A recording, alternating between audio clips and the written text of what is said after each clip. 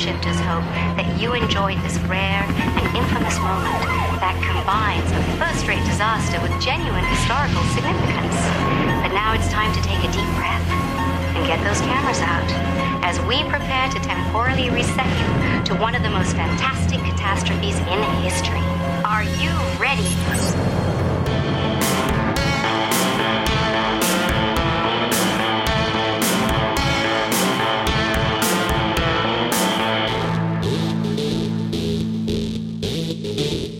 Hey everyone, and welcome back to the Timeshifters podcast, post-COVID edition for me. How's everyone doing? This is Christopher. I'm here with Tom. Happily COVID-free for the past couple of weeks. Yeah, congratulations. This was a first-time bout for me. What a treat that it was. It was more annoying than anything. Well, I really appreciate that you squeezed it in between recording sessions.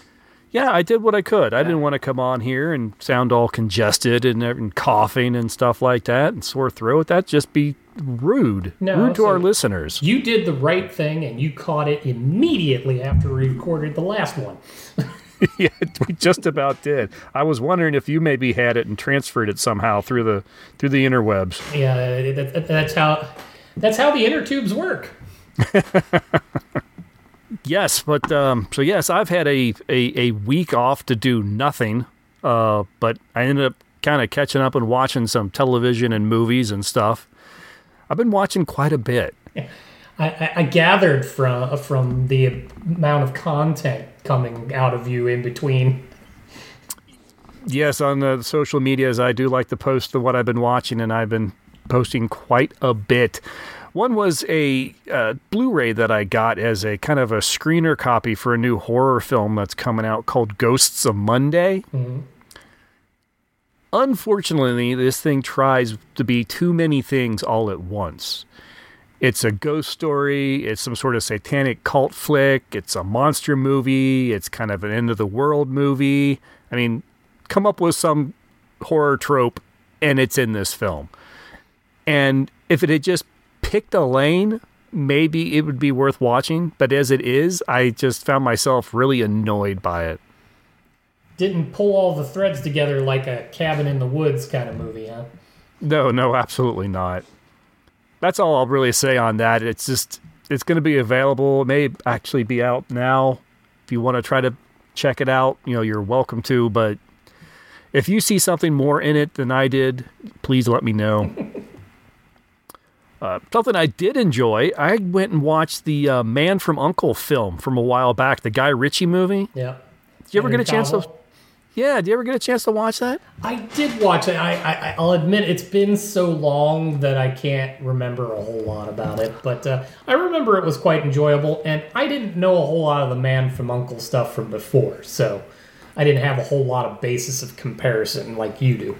Yeah, I haven't watched a lot of the old Man from U.N.C.L.E. series, but I've seen enough that I would consider myself kind of at least a fan of Robert Vaughn and David McCallum as the lead characters. And I get the sort of spy-fi idea that they were going for. And yeah, the film, it definitely had like the Guy Ritchie touch to it, but overall, I think they did a really nice job kind of as I was going to say an update, but it kind of takes place in the same time period as the original series. So I thought it was a lot of fun. I had a good time with it.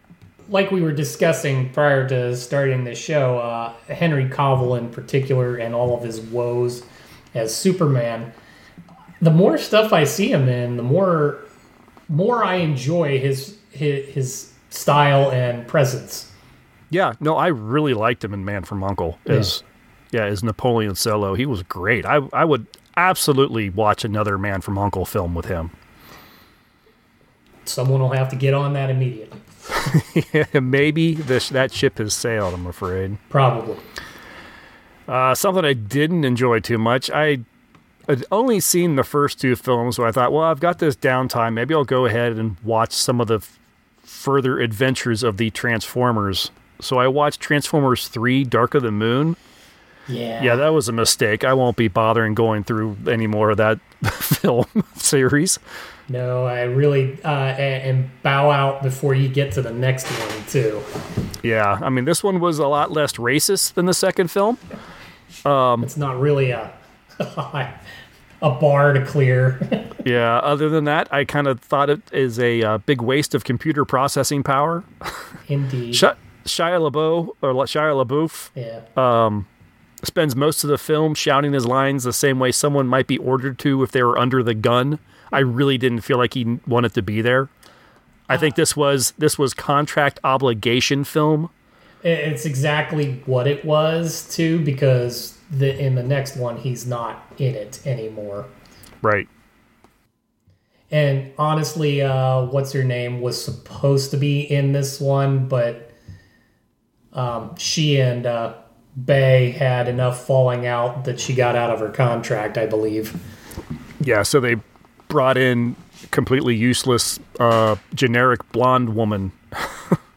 I think the thing that is possibly most amazing in any of those films is that Shia LaBeouf managed to get time with any of those women. Yeah, that's true. That's the most unbelievable. Yeah, you got a good point.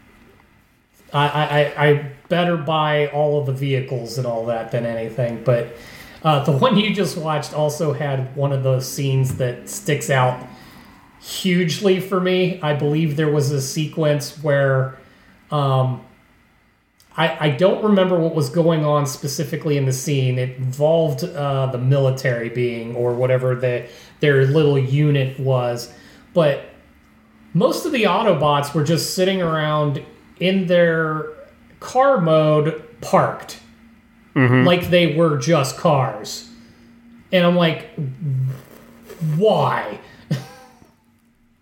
Why anything in that film, honestly? Well, the whole Transformers series, in general, always treated the Transformers like they were an afterthought. They don't behave like they're supposed to be individual beings.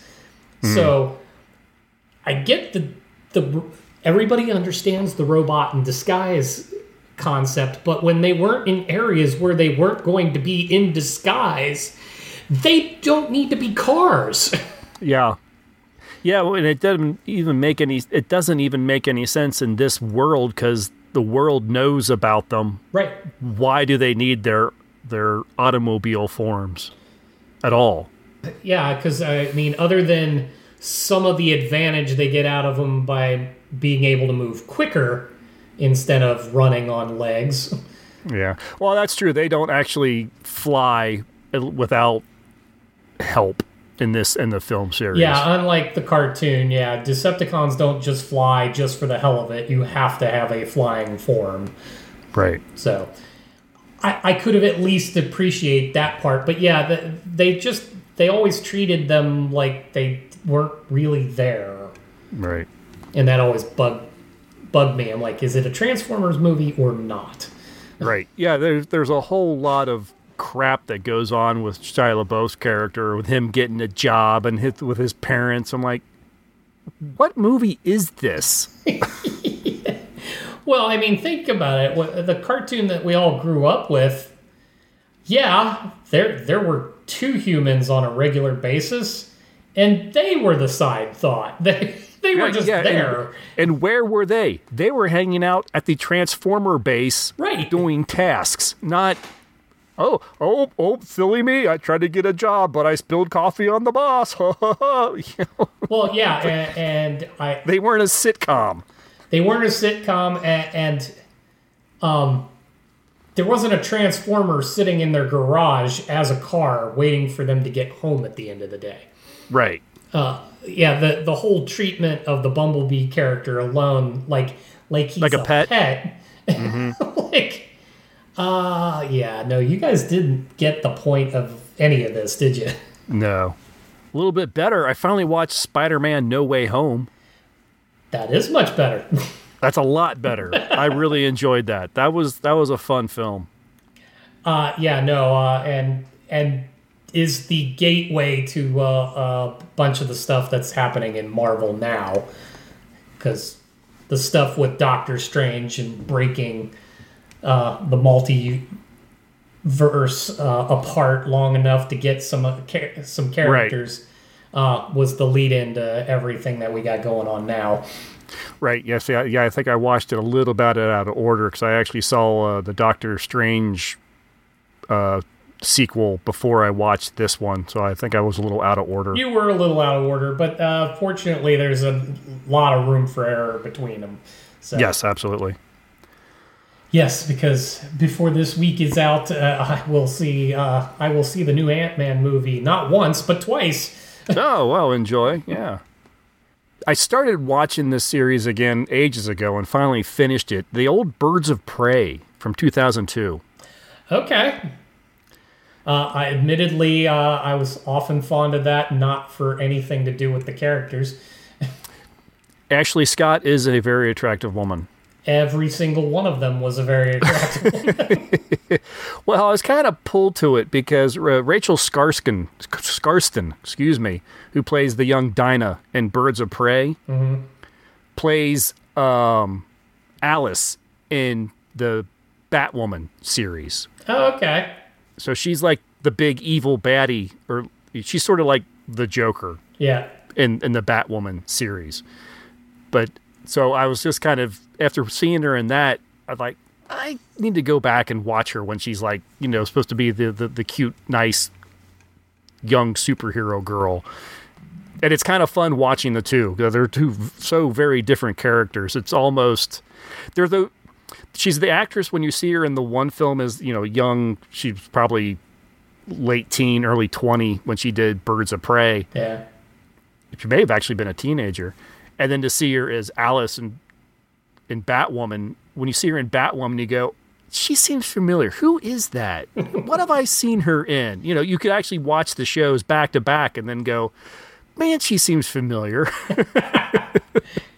Well, an actor always enjoys being able to go in different directions. Yeah, she definitely did. So it's just kind of fun seeing her come back. Now that both series are canceled, it was fun seeing her come back in the DC universe as something completely different. Yeah, no, that's pretty cool. I had no idea myself. Yeah, but the series itself, I mean, the entire CW Arrowverse and everything has a lot to thank Birds of Prey for. Oh, yeah, definitely. It really laid a lot of groundwork. It's not a bad little series. It's a shame. Maybe just a little ahead of its time. Well, no, I guess there were other DC properties that were live action before that. I actually recently joked with somebody because came across the original opening sequence for the old Flash series. Oh, right. And I joked with someone, I don't get what all the hype is. I don't see Michael Keaton in this at all. No, and fun fact, since I'm on that particular tangent, is the guy that played the Flash in that series has played the Flash in everything but the upcoming movie. Yeah, very strange. Yeah, because he plays either older versions or the Jay Garrick version of Flash and all that. I mean, he was even the Jay Garrick Flash in Stargirl, from what I understand. So that guy's been in the business for a while, but yes, he has. But I wouldn't even call that. The Birds of Prey was definitely the precursor to the CW stuff. Oh yeah, no, absolutely. There's a lot of promise in that series. I think maybe a stronger showrunner, or maybe just a little bit more budget, or maybe just a little bit more freedom or control of the properties, because there's so much they had. I feel like they had to sort of dance around because of probably rights and things like that. They couldn't do a Batman, so they would occasionally have flashbacks with Batman. It would just be this figure flailing his cape around without really being able to see who it was and that sort of thing, because there's all this other Batman stuff going on at the same time. So yeah, they couldn't tell all the stories I think they wanted to tell, or they told the stories but they used stand-ins. They couldn't get a Joker or a Riddler, so they get the Taskmaster or some some wannabe. Yeah, it did have a little, it had that feeling of the knockoff version of DC. Yeah. It was supposed to take place sometime in the future. Right. From the events that we all know of Batman and the Joker, the Penguin, all that. They did have someone that took on the mantle of Mad Hatter by actually getting the Mad Hatter's hat. So, okay, that's interesting. But, yeah, it just felt like they were having to make too many concessions to not infringe on somebody's rights. Or have to pay for for the use of some character. Clearly, I need to go back and watch this. I'm scrolling through just some information as we're talking about it, and it actually lists a credit for Mark Hamill playing the Joker in 2 episodes. Yeah, I remember reading that, but honestly, unless it happened very early on and I've completely forgotten it already, I don't recall that happening. I may have to dig that up, because that would be interesting to catch, just to see him actually live action Joker. I mean, he's still my favorite Joker. But then who was it? Was it Mia Sara? Yeah, she's Harleen Quinzel. Yeah, and towards the end, she actually gets to kind of do a kind of full evil Harley Quinn thing. I think she did great. I mean, it was not the Harley Quinn that you know from the animated series. She was sort of a female Joker-esque kind of character in the end, but she was cold and scary. I mean, I liked her. Again, it would have been really neat to see her continue being able to be the big bad. Again, I see a lot of... You can watch this series and then watch Batwoman, and you're thinking, yeah, Batwoman is just them trying again. Kind of. And I guess they did a little better because they got 3 seasons out of Batwoman. Yeah, because everything about... I was actually an avid reader of Birds of Prey at the time that this came out, and while I liked the series, I'm like, this is not Birds of Prey. Yeah. No, it was quite off from the actual telling. So, but still, it was fun, and now you kind of have me in the mood to dig into that again. Yeah, it's worth kind of watching just for the novelty that it exists. I mean, it's only I think they got all of 13 episodes or something out of it, and it is canon sort of, because Ashley Scott did appear in the Crisis on Infinite Earths crossover event on the CW. Just a couple years ago. Oh, wow. She did return as Huntress, so Birds of Prey is canon in the DC universe. That's too TV funny. Universe, anyway. Well, at least it's on an Earth. Right, exactly. Yeah, because... Don't know which one. Well, that was one of my big problems with it out of the gate, was Huntress was Helena Kyle, which made her the daughter of Batman and Catwoman. Exactly, yep. Which was not who Helena was. No? No. From the comic book background, she was the daughter of a mafia crime boss. Oh, interesting. Yeah, who when her family was wiped out, basically went on a rampage against them all. She was actually an adversary to Batman for a while because they had different styles. Very interesting. Had no idea. Yeah, so she didn't come into the Batfold as an ally right away. Interesting. Another show that I decided to watch, kind of on your recommendation. I don't know, recommendation or warning. I'm not sure. Oh, yeah, that was more warning. I know what you're about to bring up. I checked out the Sci-Fi Channel's new series, The Ark. Yeah. Did you continue past episode 1? You said you were going to. Yes, I did. I did watch episode 2. It does not get any better. Yeah. I found it so insulting. It's extremely insulting. And from what I understand, it is really on the bubble of cancellation already. Weird thing is, the ratings starting out are really bad, but then they kind of get better. Like episode 1 actually did pretty well on like like the week or two out. Yeah. So I don't know. I read it's kind of on the bubble. It will not surprise me at all if it doesn't get a full season or only a season or something. No. It's just too. The universe just feels like it's just slapdash thrown together without any real thought.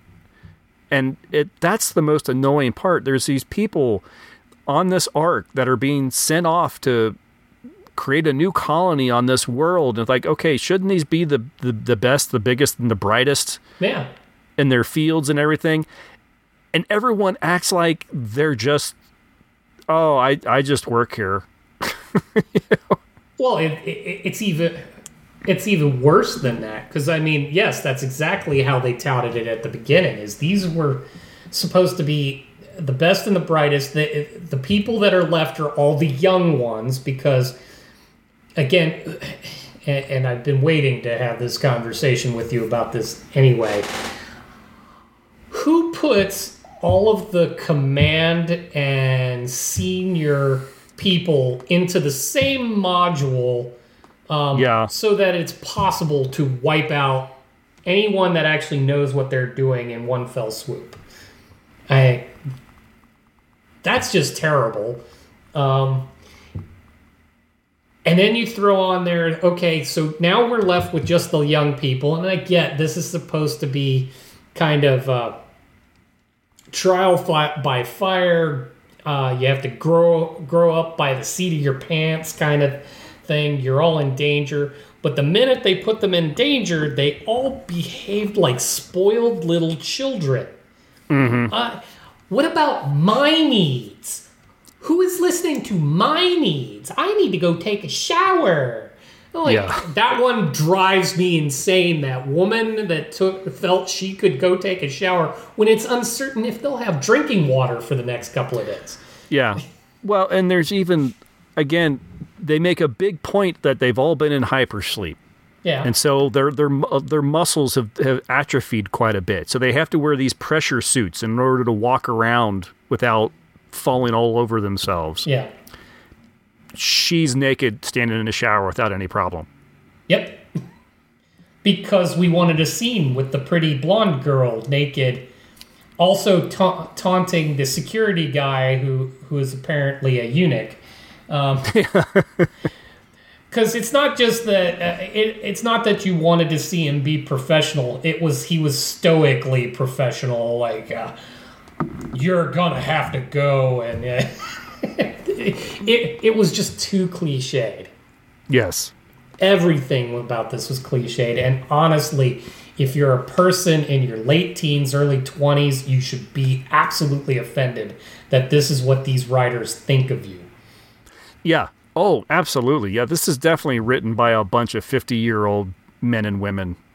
Yeah, all complaining about the generation up and coming. Yes. No, it's really not good. And then I made the mistake, I'll call it a mistake, of watching this season on the Ark. Yeah.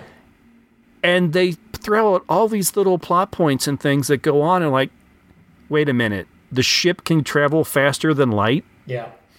Why the hell were they in hypersleep? Yeah. I saw that little preview. I'm like, what the hell is that? Yeah, none of it. It's a shame because it actually fits in really well with our theme this year because it actually looks great. Oh yeah, no, I think the sets look kind of nice. The ship looks great. You know, the effects are top notch.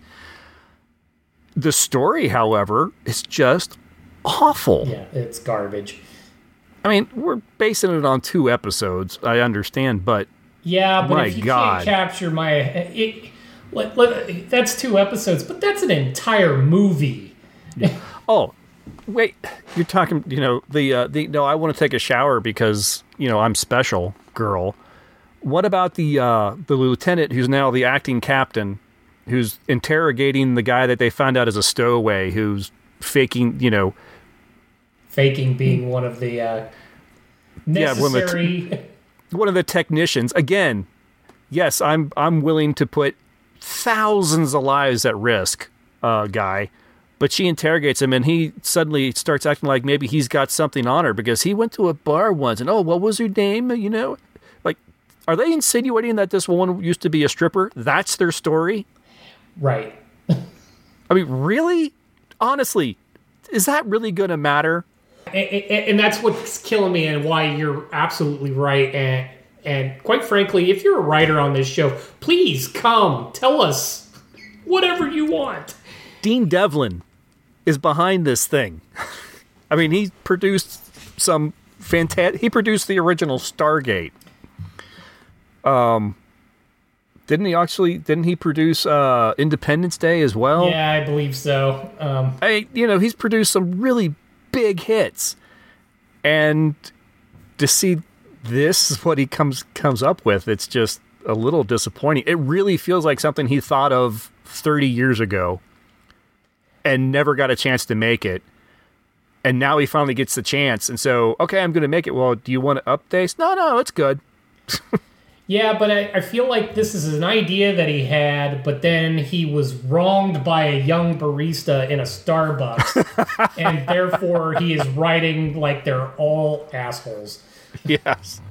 Sorry, I've never been so put off by a show. And what's funny is I bought into the whole, like Sci-Fi had posted, you could watch the first 5 minutes of the show before it came out. And I watched it, and it was all the exciting sequence of their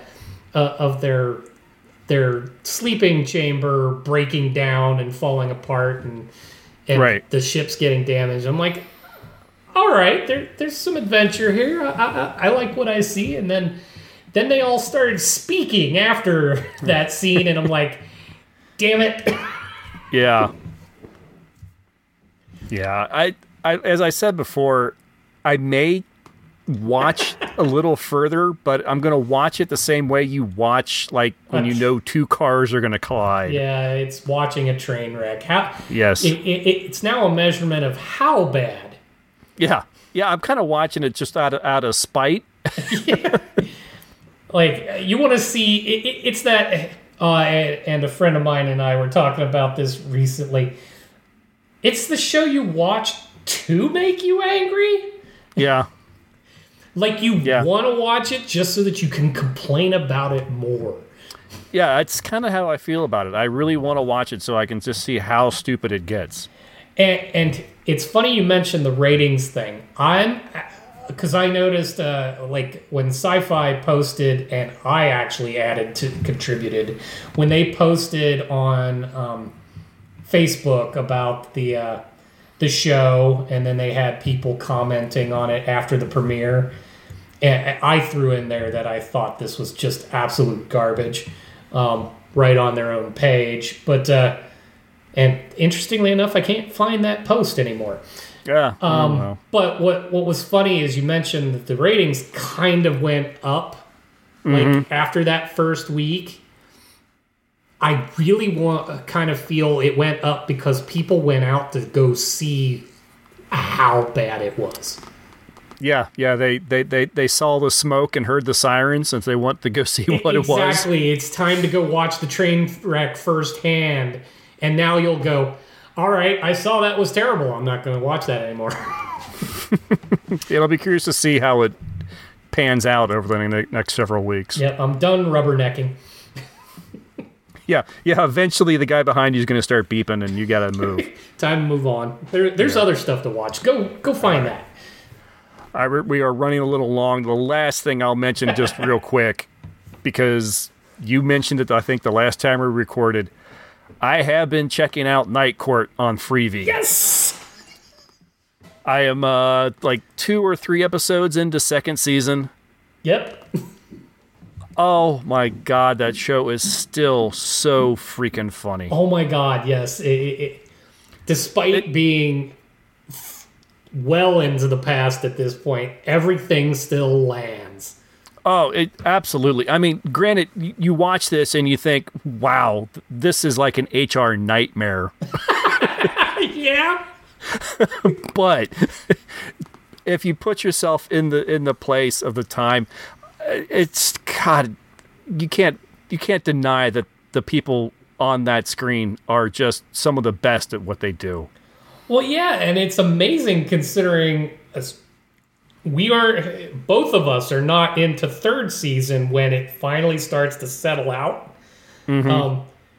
We're still talking about all of the highly transitional seasons. First and second season, people were in and out of there left and right. Yeah, I'm a little disappointed that some of the cast from the first season didn't get a chance to continue on. I really liked the original defense attorney. Yes. I can't think of the actress's name, but I thought she was great. Her chemistry with John Larroquette was fantastic. Yes, no, they were very good together. Yeah, so really disappointed she didn't stick around. I was okay with the court clerk. Yeah, no, she was fine. Unfortunately, she had to take a leave of absence due to illness. I think she had Bell's palsy or something like that, and then she just didn't come back. Well, and I was about to say, she was okay, but I was okay with her going. Oh, gotcha. Because they jumped too hard too quickly in the whole will they, won't they romance between her and the judge. Oh, right, yeah. Yeah, so, I mean, when you do that so quickly during your first season, you don't really leave yourself anywhere to go. I really think that first episode is a little rough. It is, but it's charming. Well, but what's great is by the second episode, they literally hit the ground running. Yes. It's all there as soon as the second episode starts. They weren't that far off the mark, I thought, on the first. There was some rough spots, but yeah. But that's where it hit on a few choice things like how he got the job in the first place. Yeah, I was home. I answered the phone. And for all of you youngsters out there, that was a problem back then. Yeah. No, it is so much fun. Selma is so much fun. She's really the highlight. It's so unfortunate. I think we lose her at the end of the second season. The actress passes away. Yes. Unfortunately. Well, no, she's hysterical. And then we get another older lady. Yes. And she then passes away. Yeah, no, that's right. The hard part, sitting in the seat that we sit in. Like, we know some of the hardship that does hit the cast. Mm-hmm.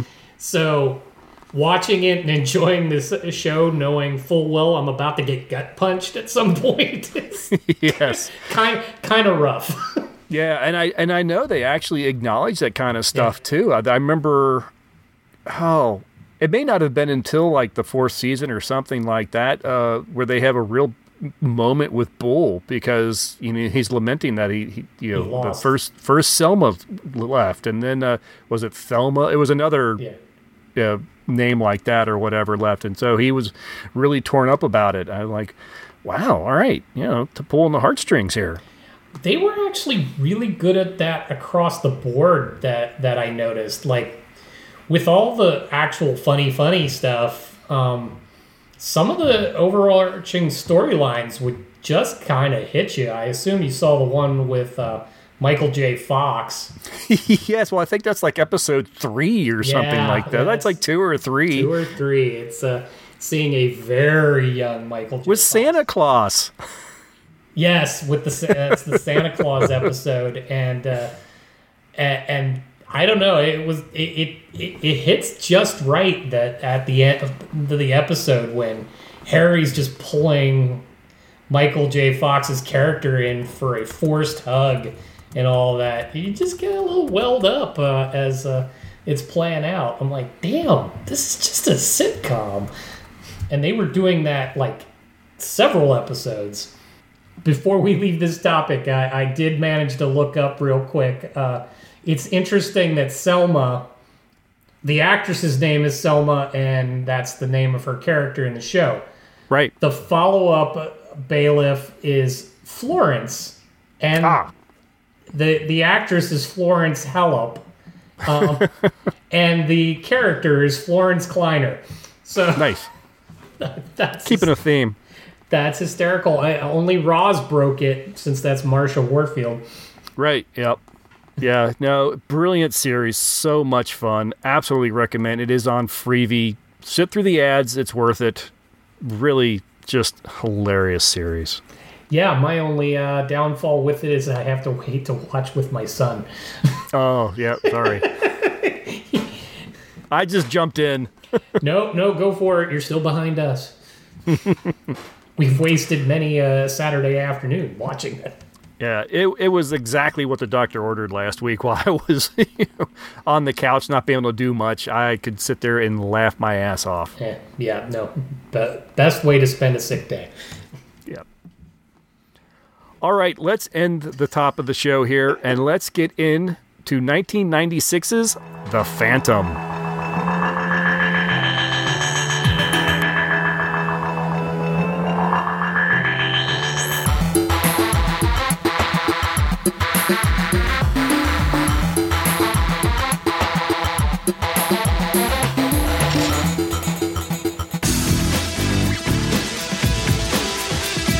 Hey comic book fans, I'm Joe Stuber, producer and host of Comic Book Central, where each and every week I welcome a legendary talent to the Comic Book Central lair to talk about bringing comic books to life.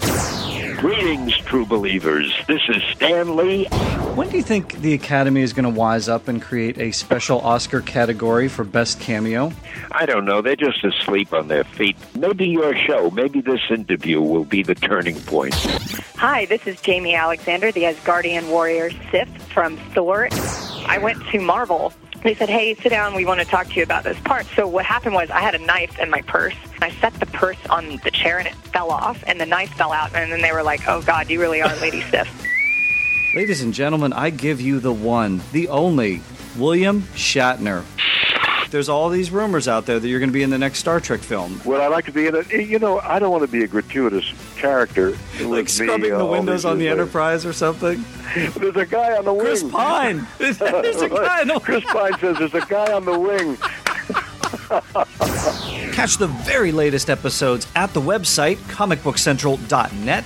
Subscribe to the show on iTunes, like it on Facebook, follow it on Twitter, and be sure to join me each and every week for Comic Book Central. This is John Rhys Davis. Hi, everyone. This is Summer Glau. Hi, this is Tricia Helfer, number 6 from Battlestar Galactica. Hey, this is Dean Cain, Superman from Lois and Clark, and you're listening to Comic Book Central, where comic books come to life. Excelsior.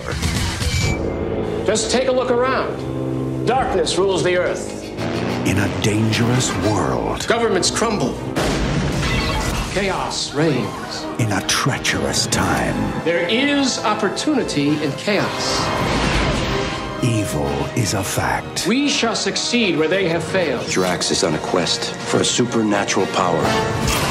They know far too much. And courage. Stop them. You're the only one who can. Is a phantom.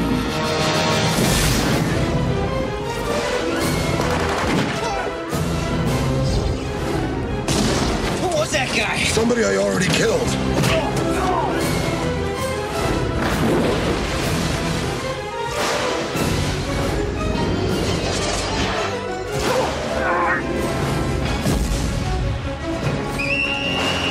There are some who say he is only a myth. Soon they will discover the Phantom is real. The Phantom is a 1996 superhero film directed by Simon Wincer. The film stars Billy Zane as Kit Walker, a.k.a. The Phantom, Treat Williams as Xander Drax, Christy Swanson as Diana Palmer, a college flame of Kit's, James Remar as Drax's henchman Quill, and Catherine Zeta-Jones as Sala, the leader of a squad of air pirates. Xander Drax is on the hunt for 3 mystical skulls, one of gold, one of silver, and one of jade. If these skulls are united, it will grant the one who possesses them unlimited power. One of Drax's henchmen, while searching for one of the skulls in the African nation of Bengala, runs afoul of a seemingly immortal protector of the jungle, the Phantom, the ghost who walks. During the fight with Quill, the Phantom notices Quill's tattoo of the Sang Brotherhood, an evil gang of pirates and mercenaries. Realizing that the Skulls could come under the control of the evil Sang Brotherhood, Kit travels to New York to stop Drax from gaining the magical Skulls. Now, the Phantom was created by Lee Falk in 1936 as an adventure comic strip for King Features. This character was the first superhero depicted in print wearing skin-tight costume and mask with no visible pupils, both staples of superheroes' appearances for decades after. The Phantom is a mantle that is passed down from father to son, giving the character a sort of immortality and earning him the moniker the Ghost Who Walks. He has no superpowers. He relies on strength and intelligence, as well as the myths surrounding his long lifespan. The comic has been in print continuously since 1936. Falk worked on the strip until his death in 1999, and after that it has been taken over by several artists, and at the peak the strip was seen in 583 newspapers worldwide and read by over 100 million people daily, according to King Features. I thought this was a little bit of interesting trivia there, Tom, because you might get where I'm going with this. Thinking that there were already too many characters called the Phantom, including the Phantom Detective and the Phantom of the Opera, Falk considered calling his hero the Grey Ghost. Oh, interesting. However, he could not find a name he liked better and decided to stay with the Phantom. And I got chills of Batman the Animated Series when I read that. Yeah, I wouldn't have thought that that character name had come up prior to that. Yeah, interesting. I can't help but wonder if that was because it's obvious that Batman was inspired by the Phantom. Yes, no, Batman takes his cues from lots of the earlier versions of heroes. So the Phantom, Zorro.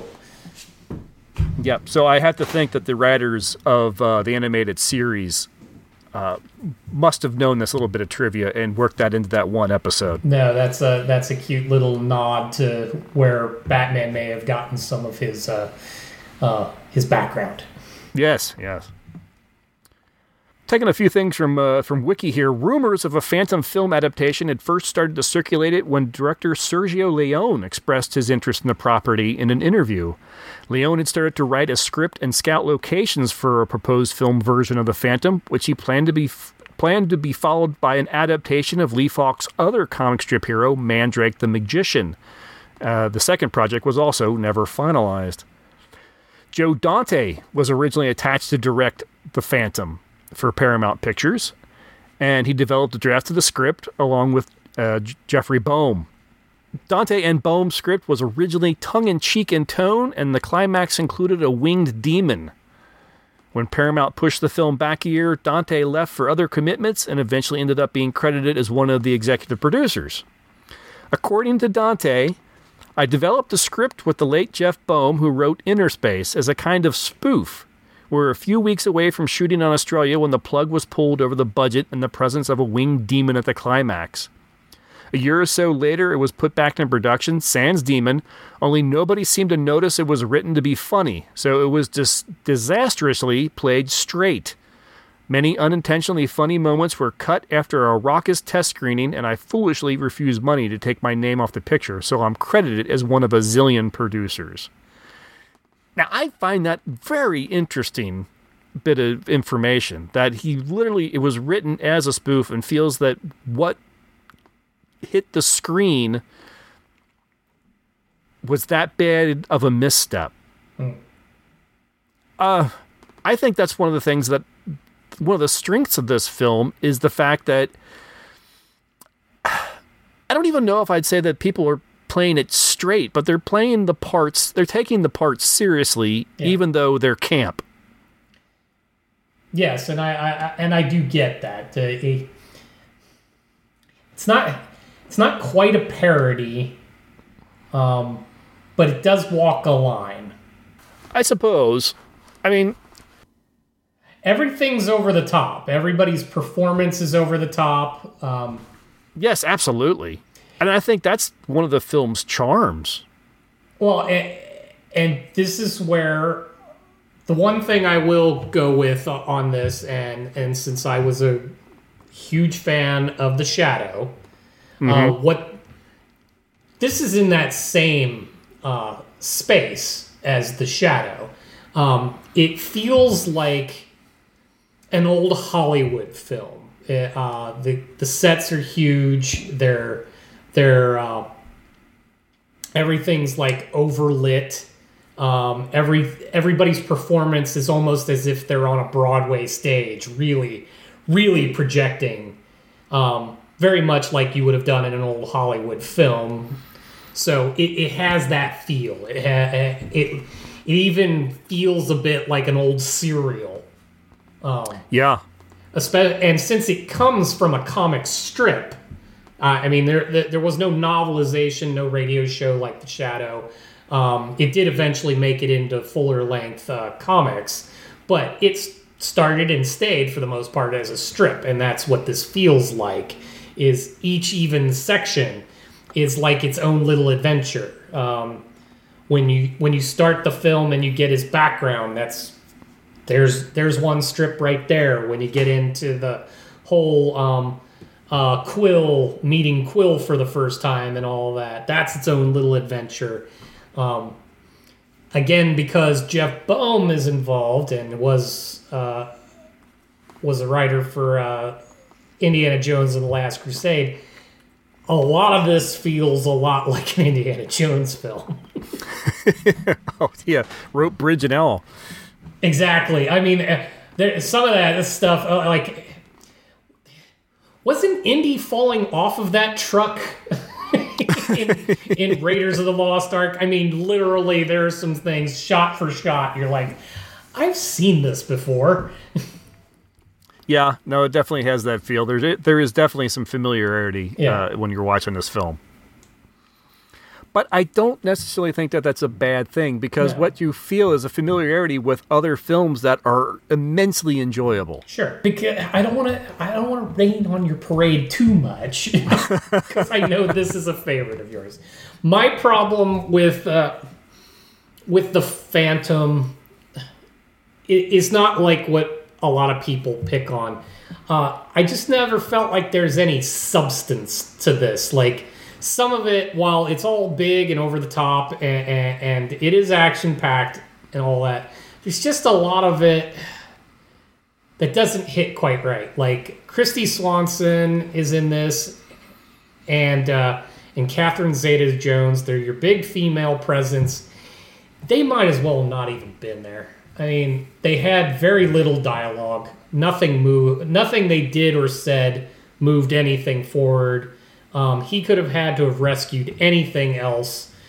Kristy Swanson's character didn't want to even be rescued. I'll take care of that myself. And that was the only endearing part of her character, is she was the powerful woman in an era where it wasn't cool to be the powerful woman, but she just didn't care, which made her the cooler. So right.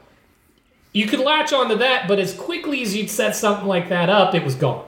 Like, she didn't factor into how the movie plays out almost at all. It's like the old adage, if you took Indiana Jones out of the Raiders of the Lost Ark, the sequence of events would still happen exactly the same. Yeah, it'd still end the same way. End the same way. If you take Kristy Swanson out of this film, everything will still happen exactly as it did. Yeah. Yeah, I will definitely grant you a little bit of that. And Catherine Zeta-Jones is there's no motivation for her character at any point. Well, apparently she's very flimsy in character. You have no idea why she's doing what she's doing, or why she decides to do something else later on. I mean, there is a line about, she's being catty, and Kristy Swanson character says, "We're like, what's your problem? Why are you so mean? Don't you care about anything? Like what? Well, you figure it out." And then you get that look on Catherine Zeta-Jones, like, "Oh, yeah, what?" And that was the moment. Yeah. Like, that's it? I'm like, what the hell was that? So maybe I do need to rethink my life. Yeah, but really? That's all I'm saying is we had some potentially good female characters, and they were completely squandered. They were pointless. Yeah, no, I would have loved to have seen Catherine Zeta-Jones, Sayla. I'd love to see her just be evil and stay evil and be a force to be reckoned with throughout the film. Well, for that point, it would have been more fun to have her proceed down that path than have the Xander Drax character at all. Sorry. I don't know if I could give up my Treat Williams as Xander Drax. Now, granted, he played an amazing, over-the-top, everything's just coming up me kind of guy. Oh, he is brilliant in this film. And he has some of the best lines. Absolutely. Admittedly. And it's amazing he could spit those lines out with chewing laughing. all the scenery like he was. Right, no, and even before we started talking, like he does have a presence. Like I said, I'm sitting here looking at a picture of him from the film. Only they did it in black and white, and he's looking up into the corner longingly. And I swear to God, I'm looking at Vincent Price, so, with the little pencil thin mustache and all that. Right. He exudes something. It's just He's chewing on scenery quite a bit. Oh, absolutely. And I think this film is better for it. I don't think you could make this story completely seriously. I think you have to tell this story in a fun manner. Sure. I don't think you could do this as the brooding Dark Knight Batman kind of thing. No. It's a guy in purple tights who lives in the jungle. However that makes sense, sure. Right. And that's another thing. I was watching this film too. You know, the character itself doesn't really work outside of the colonialism of the day. Right. No, not at all. Like you almost want to see how pathetic the concept of the Phantom becomes after he has kids and after his kids have kids. Like, yeah, well, when England actually gives up their control of Africa and India and all and suddenly their white savior isn't such a great thing. Yeah, there's a little bit of that too.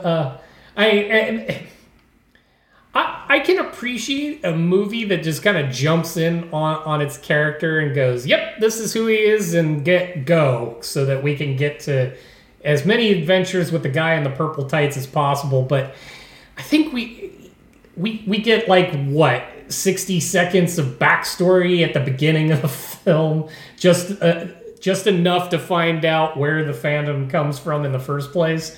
I actually really appreciate that opening because, again, like we were talking about with The Shadow, there is very few people who really came into this film familiar with the Phantom. Right. Even though he's been in the comic strips forever. Right. Likely, I never saw a Phantom comic strip. I can't say I ever did either. So I really appreciated the whole, for those who came in late, is the opening of the film. Yep. And it gives you the backstory of the Phantom. I love that. I think that's a fantastic way to kind of introduce your character to a new audience. It was cute, but again, then you start getting into some of the other stuff like Billy's character is seeing his dead father and having conversations, and you're not really clear what's happening. Yeah. Yeah, you don't really know if... is he really there? Is he... Or is Kit Walker insane? And he's running around the jungle in purple tights. I'm going with insanity as a possibility here. Not exactly the stealthiest of looks. No, I don't know. I don't know. I've never been to the African jungle, or the Bengali jungle, I guess, wherever Bengali is supposed to be. Bengala. Yeah, Bengala. Yeah, I don't know exactly where that's supposed to be. Maybe there's lots of purple leaves. Perhaps, but what I'm getting at with a little more background, like, okay, he's the Phantom. The Phantom was born out of the short little story where a kid watches his father butchered by pirates. He's left for dead on the shores of Bengala, where he is saved by the locals and raised as their own and trained somehow to take on villainy in all of its forms, and piracy specifically, because it's right there in the taglines. But where the hell's the purple costume come from? What's with all the skulls? And then when we get into the main part of the story where we're busy globetrotting to recover the skulls, what do these have to do with him, since they are all over the globe? Well, they give the whole story in the film, how they were, the tribe was destroyed and the skulls, separated and and lost. So, but the separation to the length in which they were separated is a little okay. However that happened. Well, we are talking about a span of at least 500 years, because that's when the events at the beginning of the film take place, and we see that the three skulls are united at that point. So sure, a lot can happen in 500 years. A lot can happen in but what I'm getting at is we didn't really get a thread to pull that all through. Why the skulls? Why are they important to him? Why do they have anything to do with his ring? Why is he wearing a big old skull on his... He's wearing skulls all over the place. It's imprinted on his purple outfit. It's on his belt. He's wearing the ring. But we don't know why. Yeah, well, it all stems from, this tribe and their belief in the power of the skulls, and that's where it originated. And so maybe the motif carries through without really having any context as to why by the time you get up to Kit Walker's generation of the Phantom. That's it just becomes part of the mythos. That's as fair an explanation as any. Thank you very much. And knowing that, I'll defend the Shadow all over the place for the same reason. Just, I like him, and you like the Phantom. I do. You really do. I get such a kick out of it. I have fond memories of it. I fond memories of going and actually seeing this in the theater. I think saw you were this with us. You. Yeah. I think we had to go out of our way because we didn't see it opening weekend. We saw it the second weekend, and it had already left most of the theaters. Yes, because this did and not so we do had well. And so we had to drive a good 30, 40 minutes, I think, to get to a theater that was actually showing the Phantom. And then I saw the Phantom. Yes, but we did get our Phantom rings. We did. Yep. Which I still own. I'm sporting it right now, actually, as we speak. I love my Phantom ring. Posted it on Facebook before we recorded. Yep, Facebook and Twitter. You'll see my Phantom ring. I remember leaving the theater. I enjoyed it then. I think I was the only one coming out with a smile on my face. I think everyone else was like, well, that was a movie. I was happy to see Christy Swanson, but... I thought it was fun. I enjoyed the hell out of it.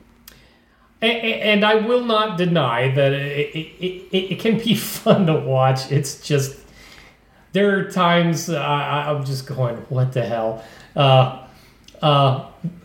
One of my favorite what the hell moments in the film is after we've gone to the secret island, the hidden island, and they are paddling their way into the cave, and it is the most amazingly well-lit cave that you have ever seen ever. I mean, the torches are burning and all that, and not a single character seems to question why that might be. Well, yeah, that's true.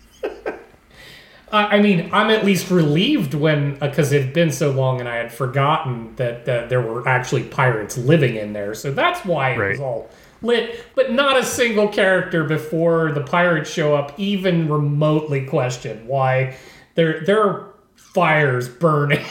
We must not be alone. No, that never comes up. There's no, wow, it's really well lit, or hey, does anybody live here? Or maybe we should watch out. None of that crosses their mind at all.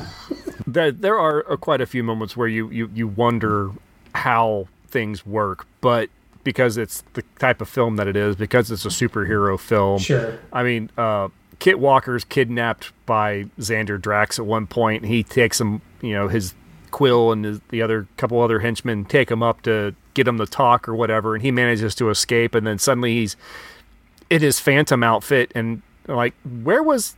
I could get where maybe he was hiding his costume, but where was he hiding those freaking firearms that he wears? He's got 2 like 45s strapped to his... Where were those hiding? Yeah, well, his 1930s era zoot suit jacket style thing had lots of room in it. So much room that you'd think maybe he would have been frisked at some point. And they didn't notice these things. Well, here's the thing. They take Kit up to the top. He disappears, and all of a sudden, all of the henchmen are being bothered by the Phantom. Quill doesn't even remotely go, "Hey, Kit's the Phantom." Right. I think they even find his clothes. Right.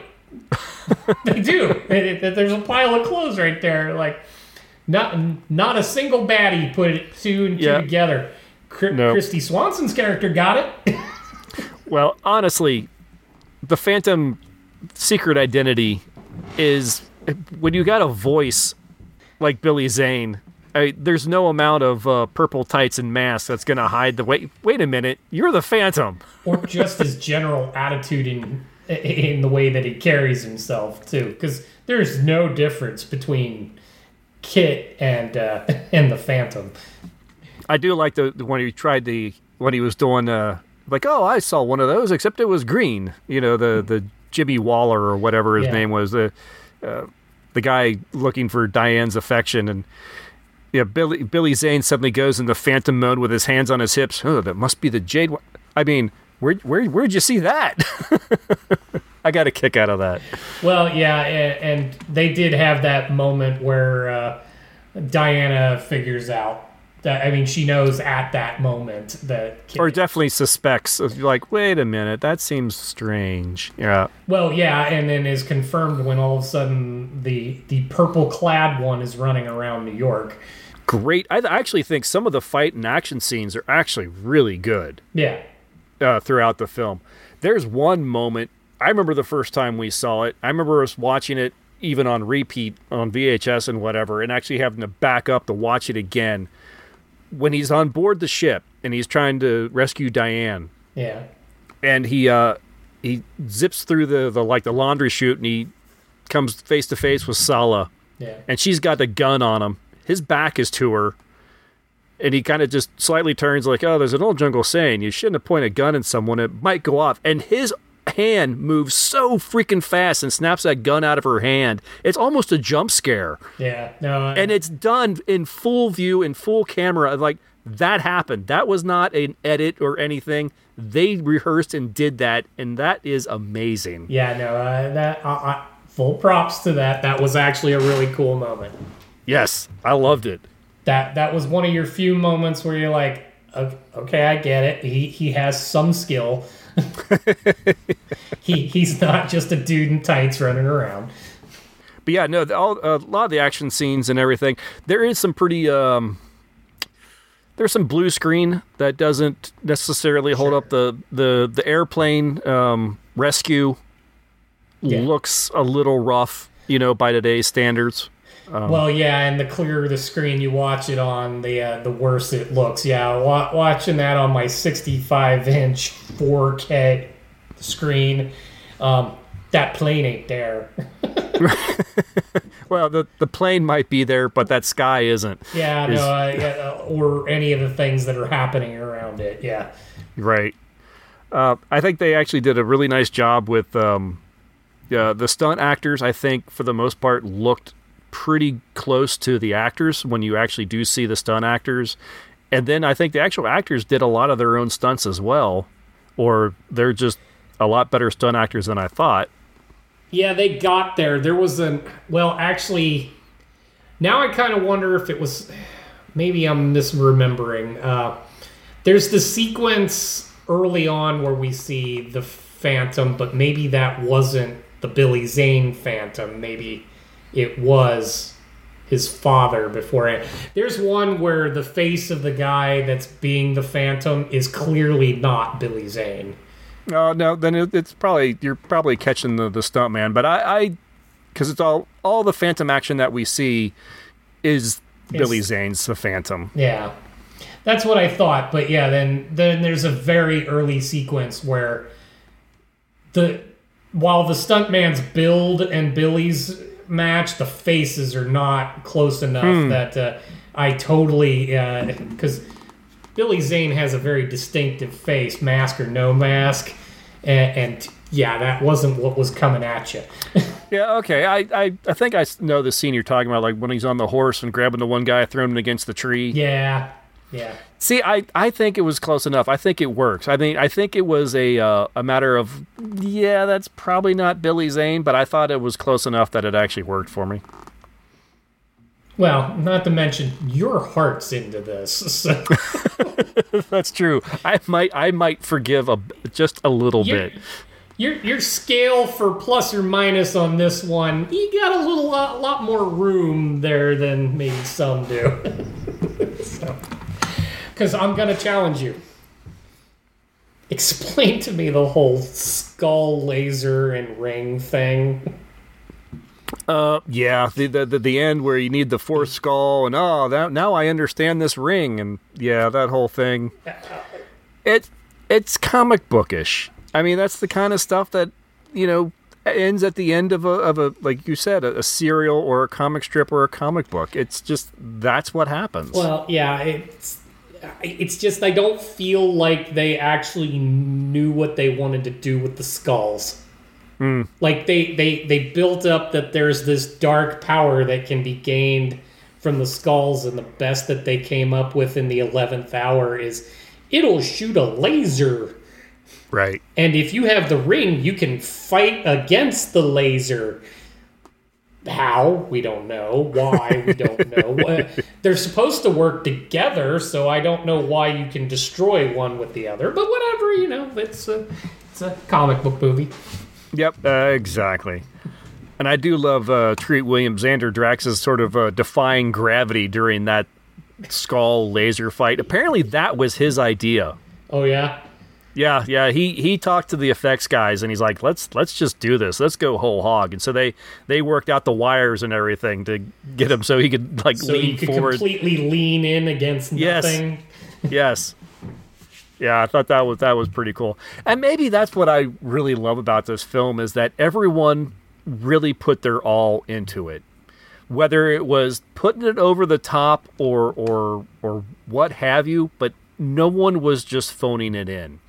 Everyone was there having a good time and just having just trying to make the film as much fun as they could. Well, yeah, like I said, I won't slight you that it isn't a fun film. It's just not a particularly good one. There's lots of things I like that aren't great. I mean, I've definitely seen a lot worse films that I've enjoyed probably as much. Yeah. But no, this one tickles you in all the right spots.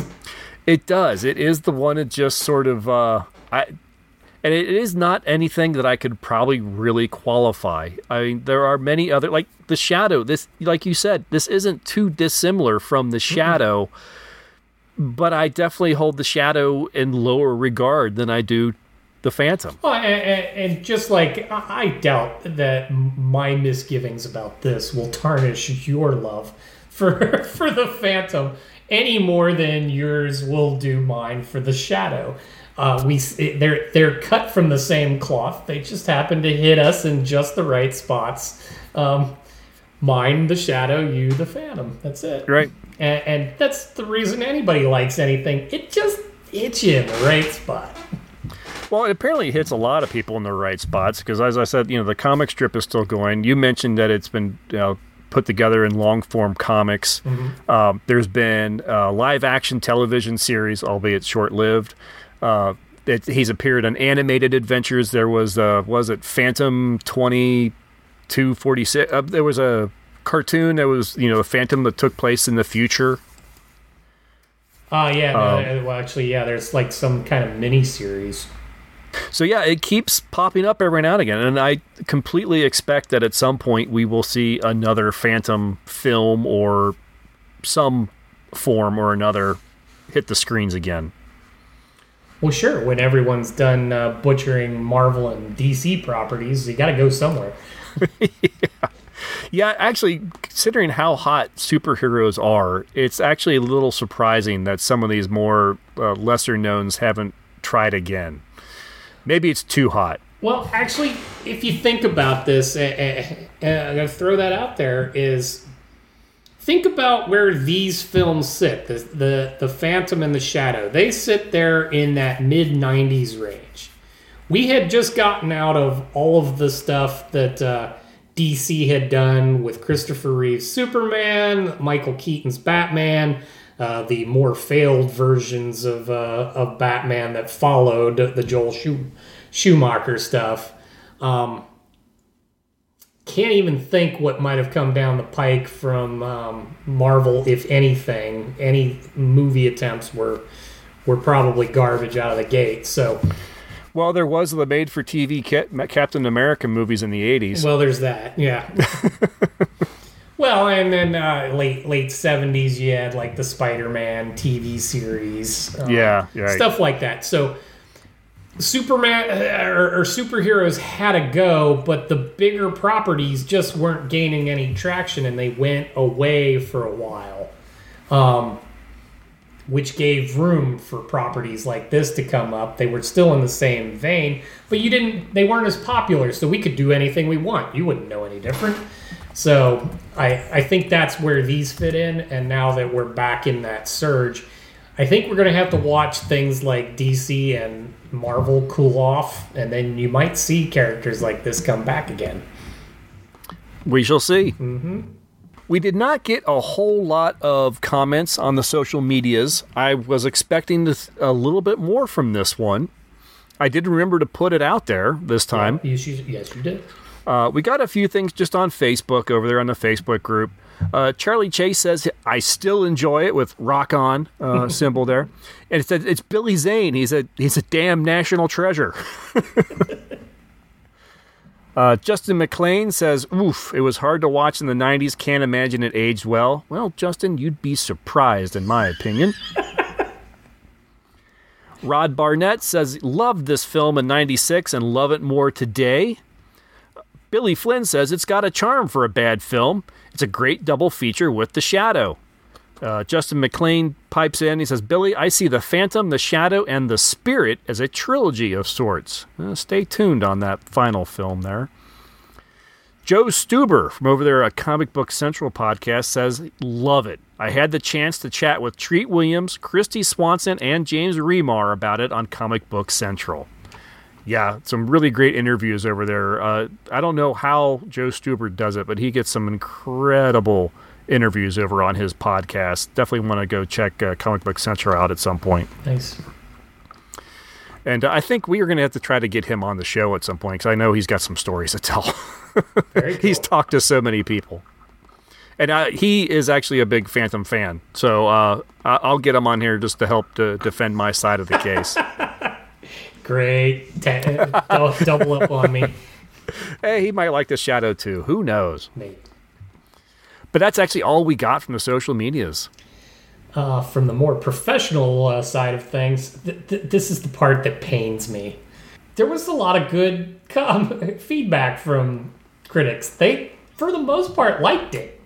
Really? Interesting. Yeah, so Los Angeles Times, Kenneth Turan. Everything about The Phantom is pleasantly old-fashioned, the opposite of avant-garde and cutting-edge.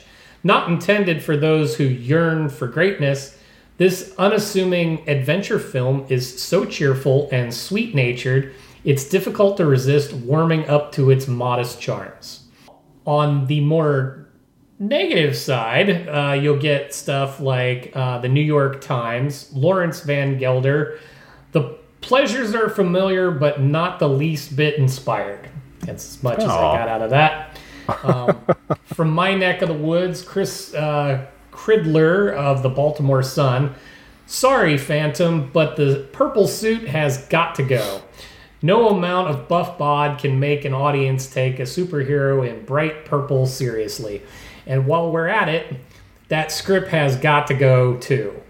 Aww. Screenwriter Jeffrey Boehm apparently studied the first 2 Indiana Jones movies so thoroughly so that he could write Indiana Jones and the Last Crusade that he's carried many of the motifs to the Phantom.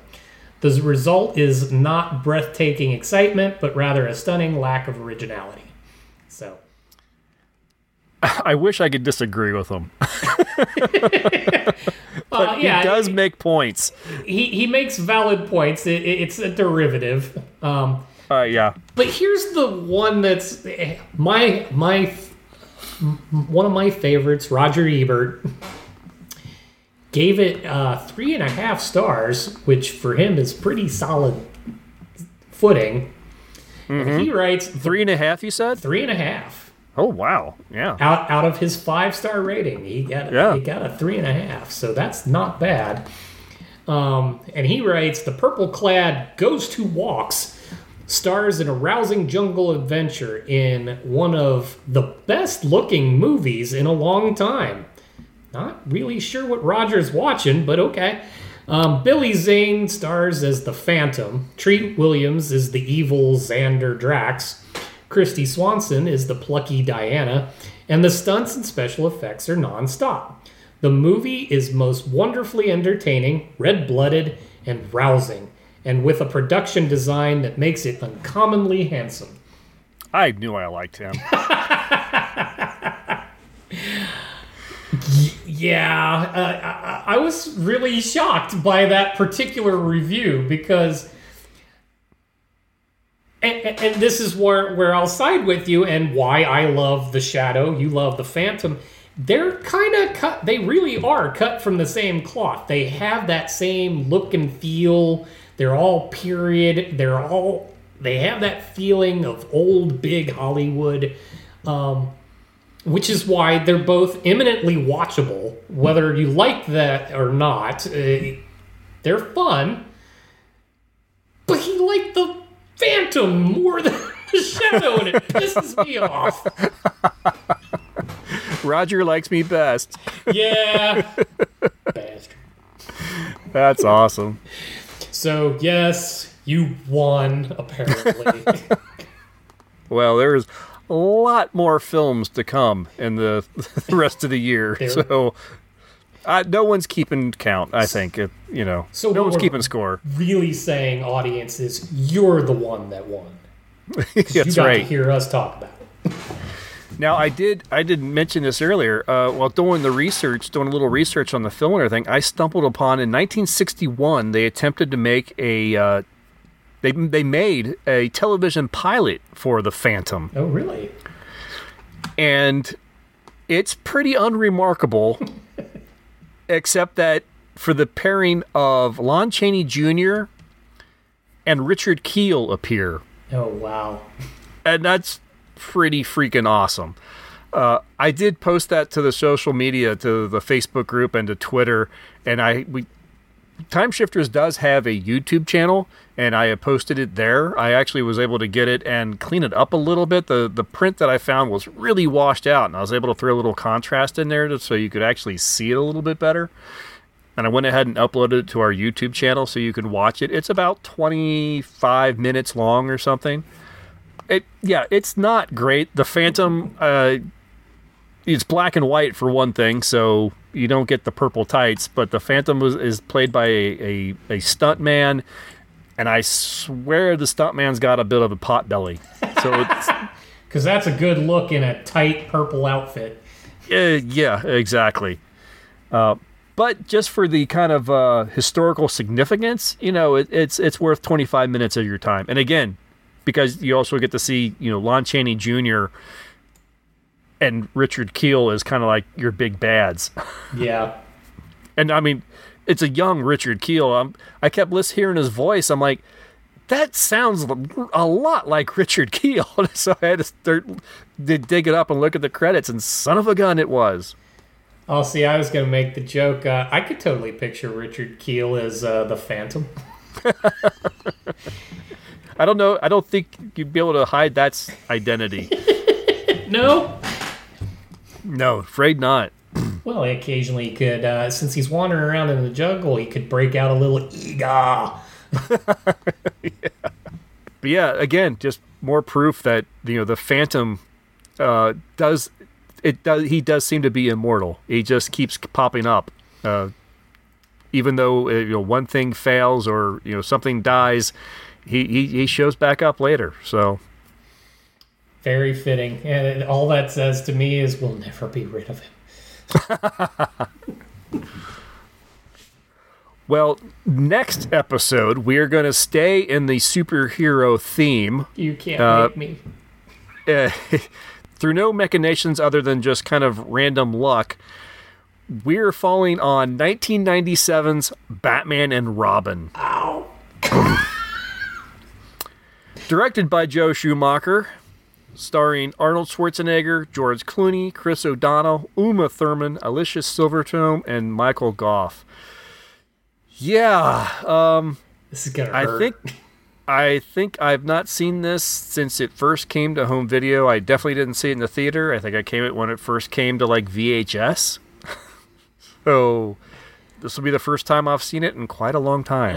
I did watch it in the theater, and I really wanted my money back so badly. I'll admit, back in the day, Alicia Silverstone would have been enough to draw me in. Yeah, right up until you find out what they did with her. So, well, yeah. At any rate, yeah, this will be a long, hard slog for us. Yeah, this will be interesting. And we'll find out, A, if there's anything really to it, and B, did it really look pretty? Does it really fit our theme? Yeah, right. I'm sorry. This is the kind of movie the Mads would send up to the satellite of love. Yeah. It's just so bad. Anyway, we will have a lot of fun reviewing that. Yeah, we're definitely, as far as the Batman franchise through the 90s, we are definitely jumping in the deep end on this one, I think. It is the one that killed Batman for a good... When did the next ones come out? I think it was at least a good decade or more. Well over a decade. Yeah, so we will be checking that out in a couple weeks. Until then, I guess that's going to be it. Tom, thanks very much for putting up with the Phantom. It's still fun watch, but it's even more fun to pick on you. As I play with my Phantom ring and look at my Phantom action hero, which you bought me. I know. I'm feeding the beast. That's right. Excellent. Well, we will talk to everybody in a couple weeks. Thanks very much for listening. Any feedback or anything, please send it our way, timeshifterspodcast@gmail.com, or follow the link in the show notes to all the social media platforms. Thanks, everybody. Bye. See ya.